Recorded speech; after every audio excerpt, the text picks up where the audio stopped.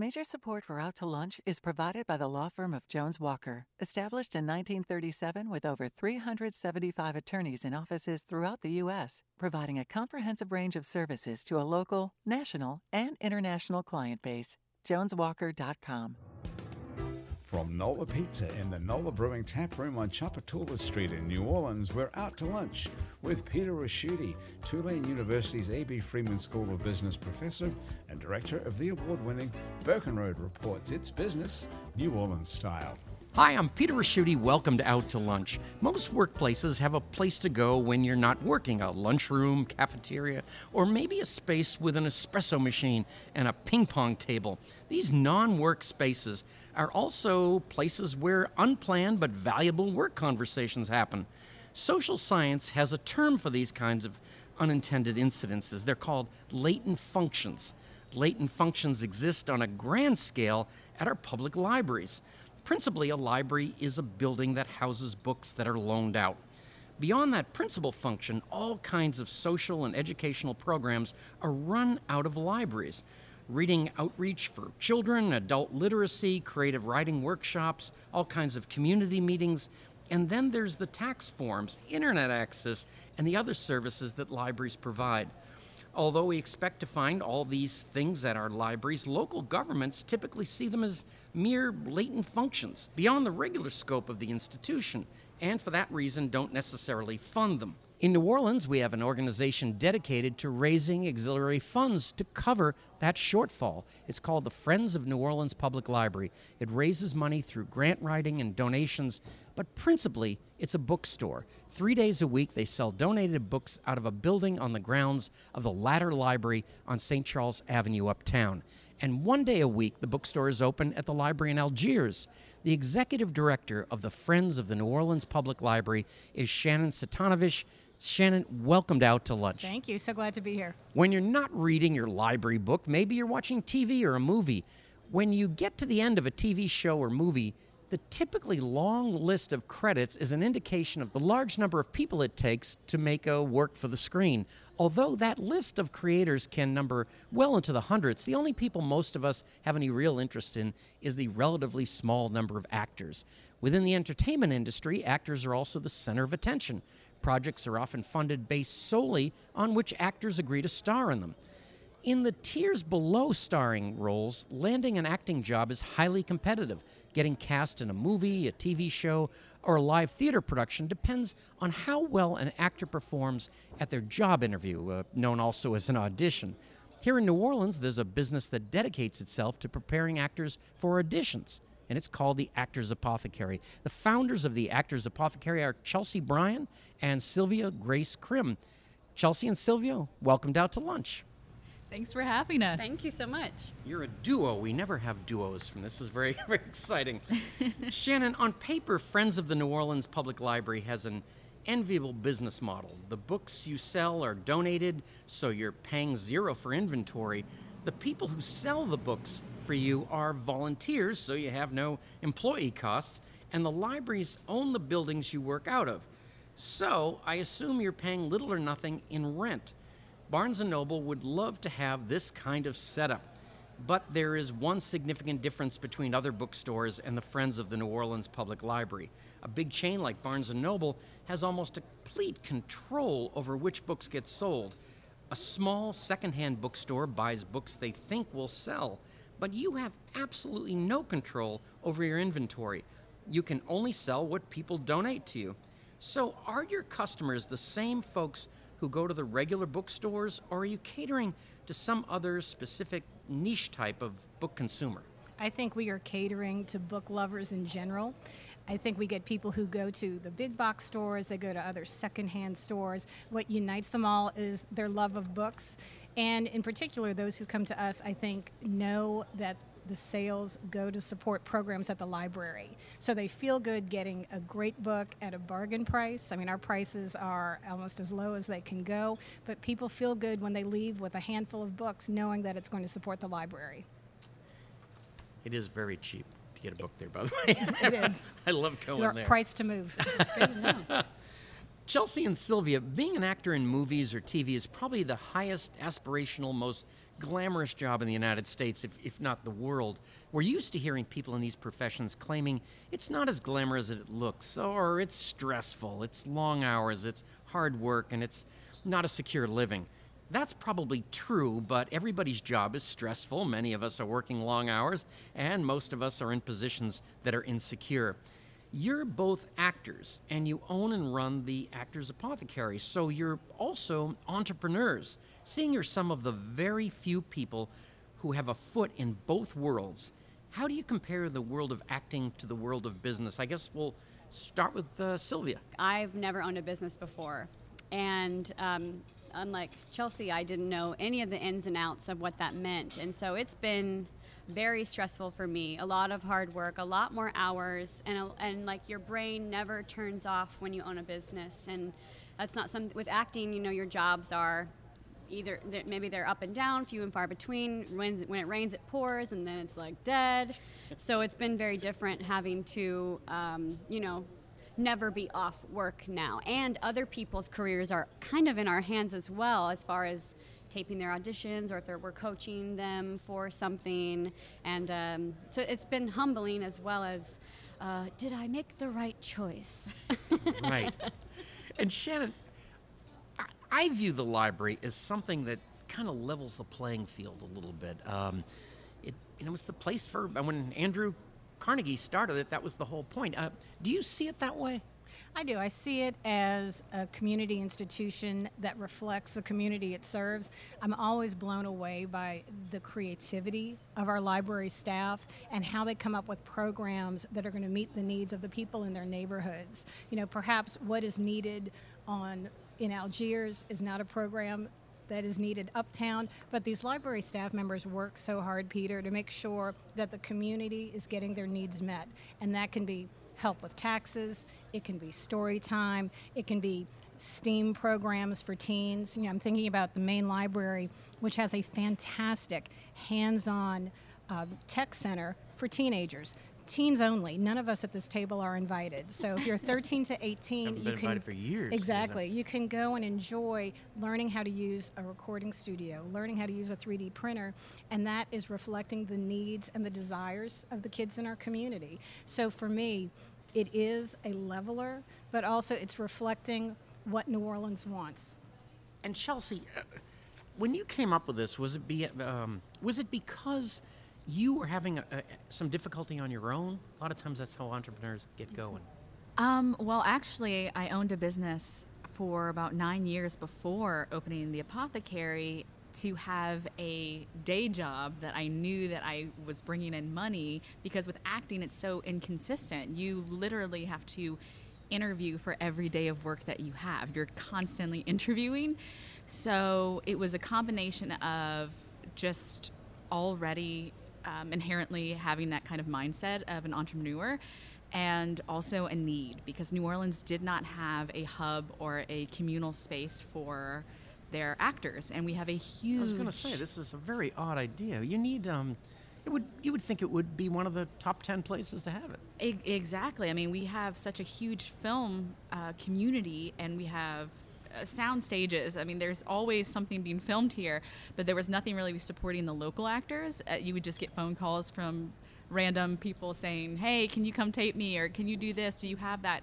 And then they had a group of older actors that didn't have access to the technology since the pandemic. So it was really a need that came from a combination of we didn't have it, and then the pandemic changed everything about how auditions were being held. And Shannon, I was going to bring this up somewhere in the show, but we talk about libraries. You know, there's one group that says, oh, they're not necessary anymore because everybody has a computer. How do you answer that? Well, I would say anyone who says that clearly has not been in a public library lately.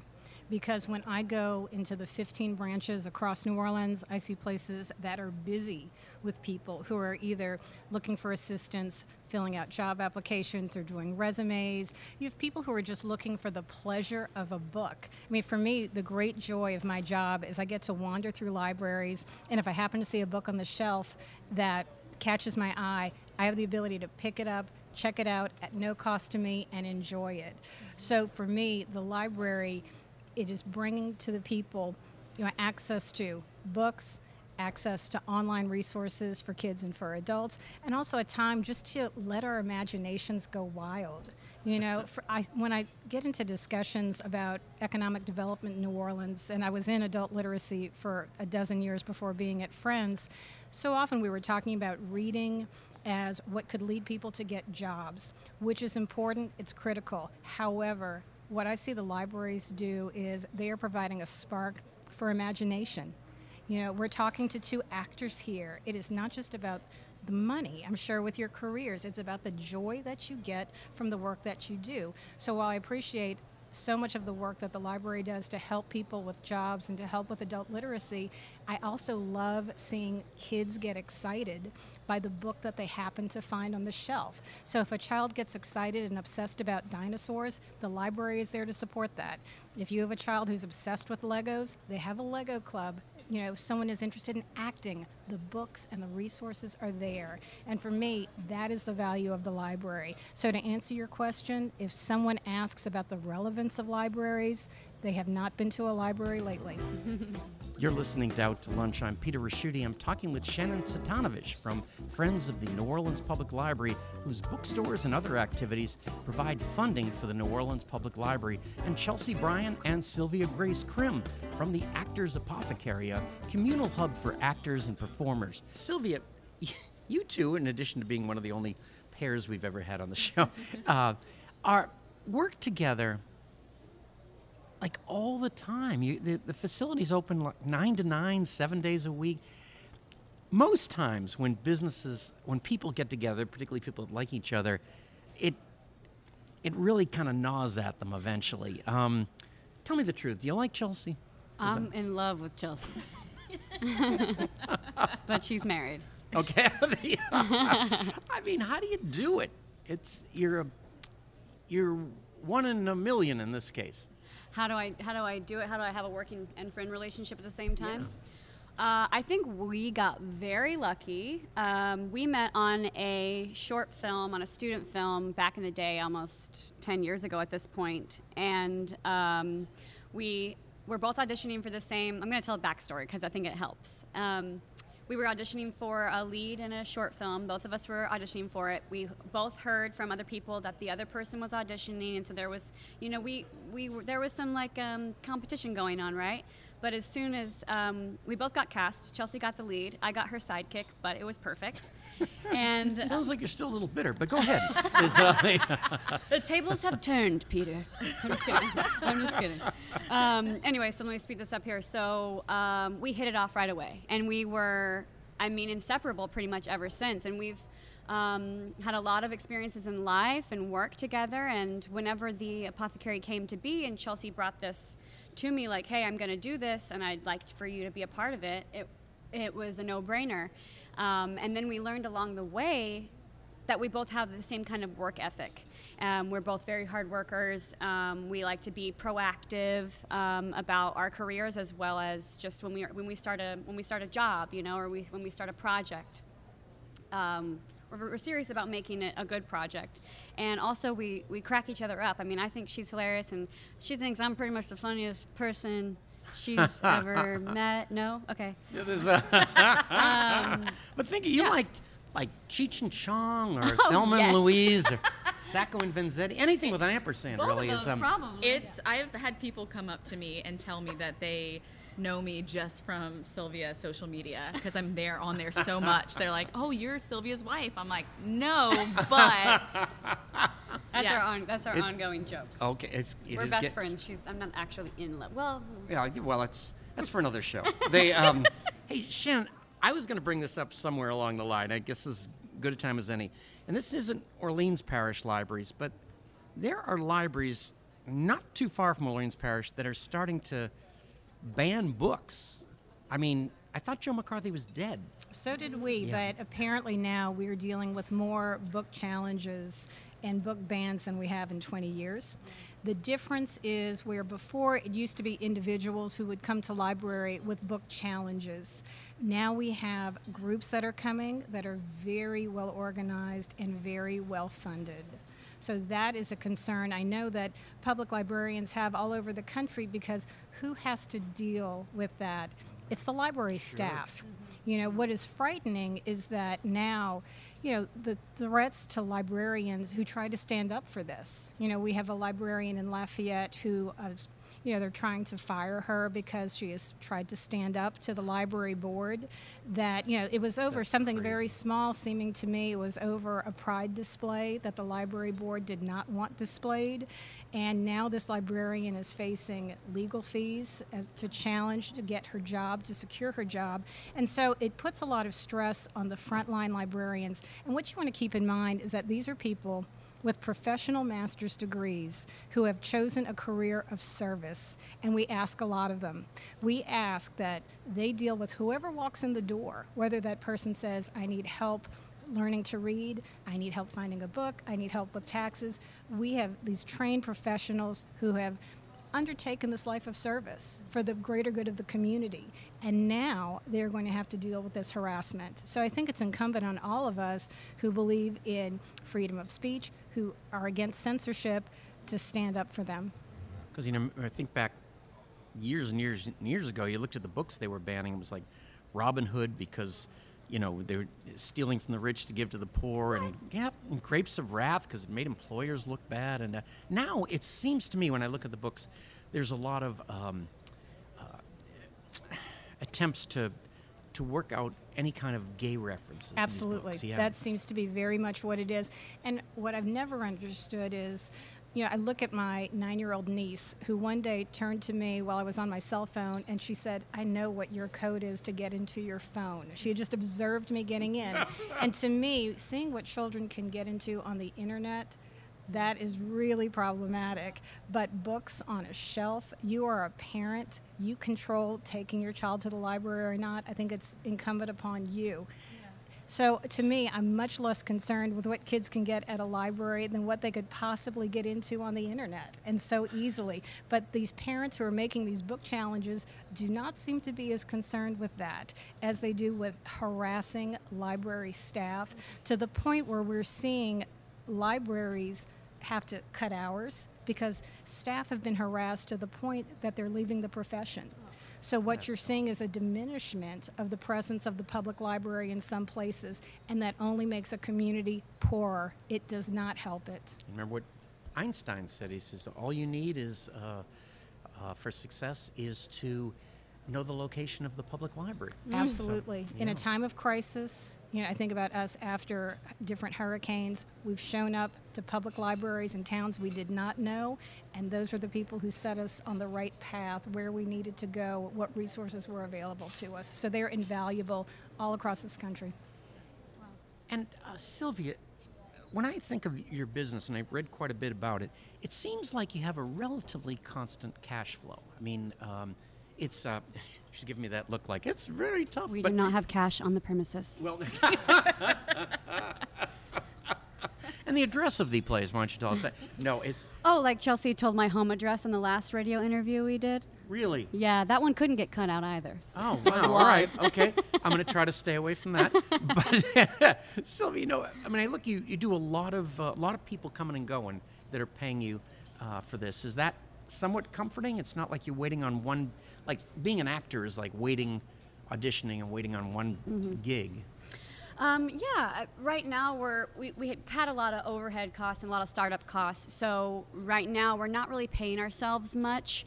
So to be honest, Peter, it's getting a little scary, but no, not too bad. I'm sorry. I'm often joking. So NPR is a little more serious, I think. Oh no, so no, maybe it's I should okay. not joke. I've seen Chelsea's bake sales. They're great. It's going to be. It's going to. You know, it's funny. my best. We actually have a client who brings us baked goods every single time she tapes. Her twin sister, bakes cookies, and every time she books an audition, they bring cookies. So we often have baked goods, and sometimes we offer them for a donation. Like you can take some, but give us $1. That's right. Well, Chelsea, what we do in the business school is we tape someone being interviewed, and it really helps. And of course, it's also frightening to see yourself, right? I mean, or hear your voice. What do you do for an actor? You do some coaching, right? Yes, absolutely. So sometimes you just need an outside perspective because you're too close, almost like being too close to the project. You're too close to yourself. And so even professional actors, they come in with this this idea that they formed through doing the work, and sometimes it doesn't work. And we just lightly give them suggestions. We always ask if they're open to it, and almost everyone is. And so we just maybe redirect their goal or some information about the person, because there's a lot of work that goes into these auditions, because you have to think about who you're talking to, how you feel about it, how you're reacting to the reader, because anybody you're talking to, you're going to react to differently. And some people come in and just specifically book a coaching session. And so we go over the basics a lot of times. So memorization, just staying connected. Yeah, listening. Yeah, there's Shannon, I have to ask you, because I sit on the board of a group, not-for-profit, that's about to embark on the same thing. You are not the public library, you're the Friends of the Correct. Why and how does that work? Well, New Orleans Public Library is a part of the city government, and as such, they are not able to solicit donations on their own.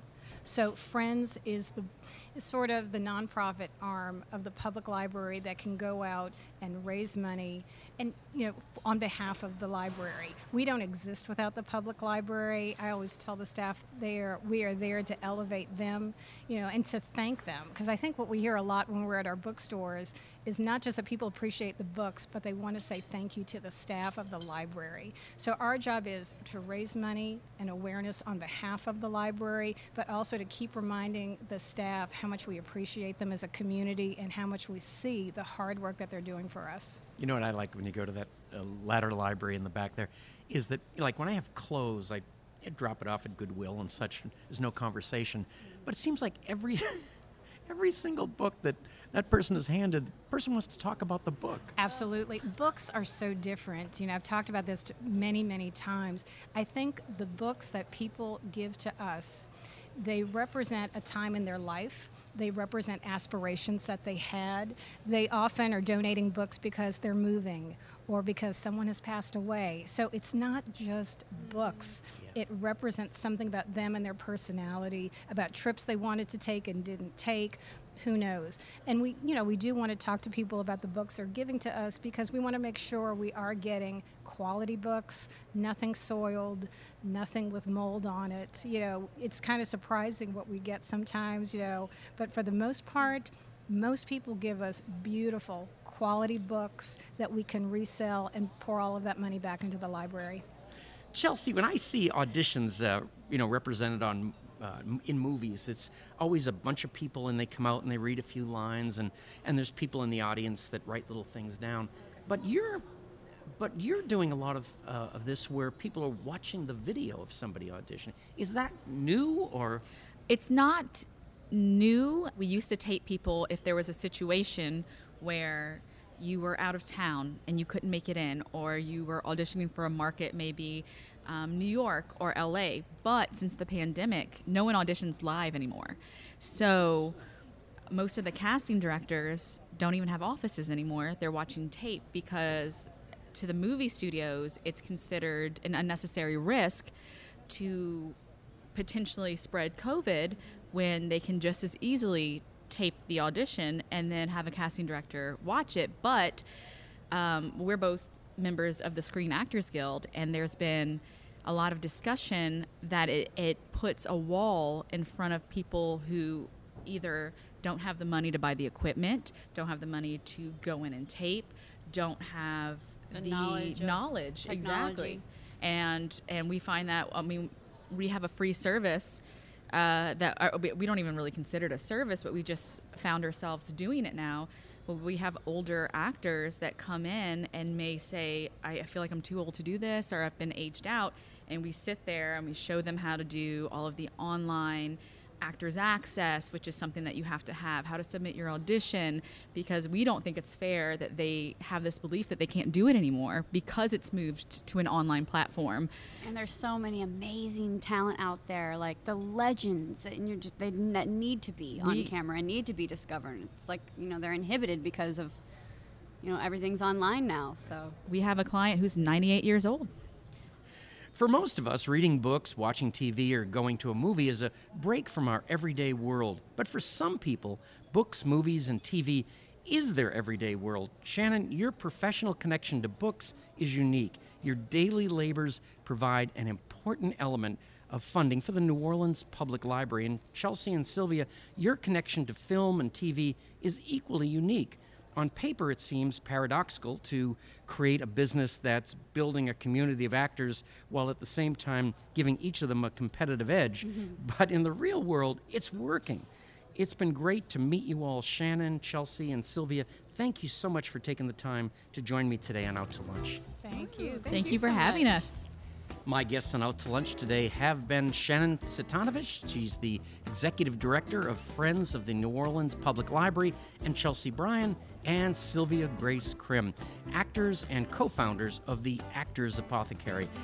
We edited this show to fit into the time slot here on WWNO. You can hear our unedited conversation and find out more about Shannon's books and Chelsea and Sylvia's actors by listening to the Out to Lunch podcast. You can find and subscribe to the Out to Lunch podcast on your podcast app and on our website, itsneworleans.com. If you want to know what we all look like, you can find photos from this show on itsneworleans.com and on our Out to Lunch social media. These photos were taken today by Jill LaFleur. You can find more of Jill's photos at lafleurphoto.com. Out to Lunch is a production of INO Broadcasting for itsneworleans.com and WWNO 89.9 FM. The producer of our show is Grant Morris, our technical producer is Eric Merle, and our researcher is Maggie Mendel.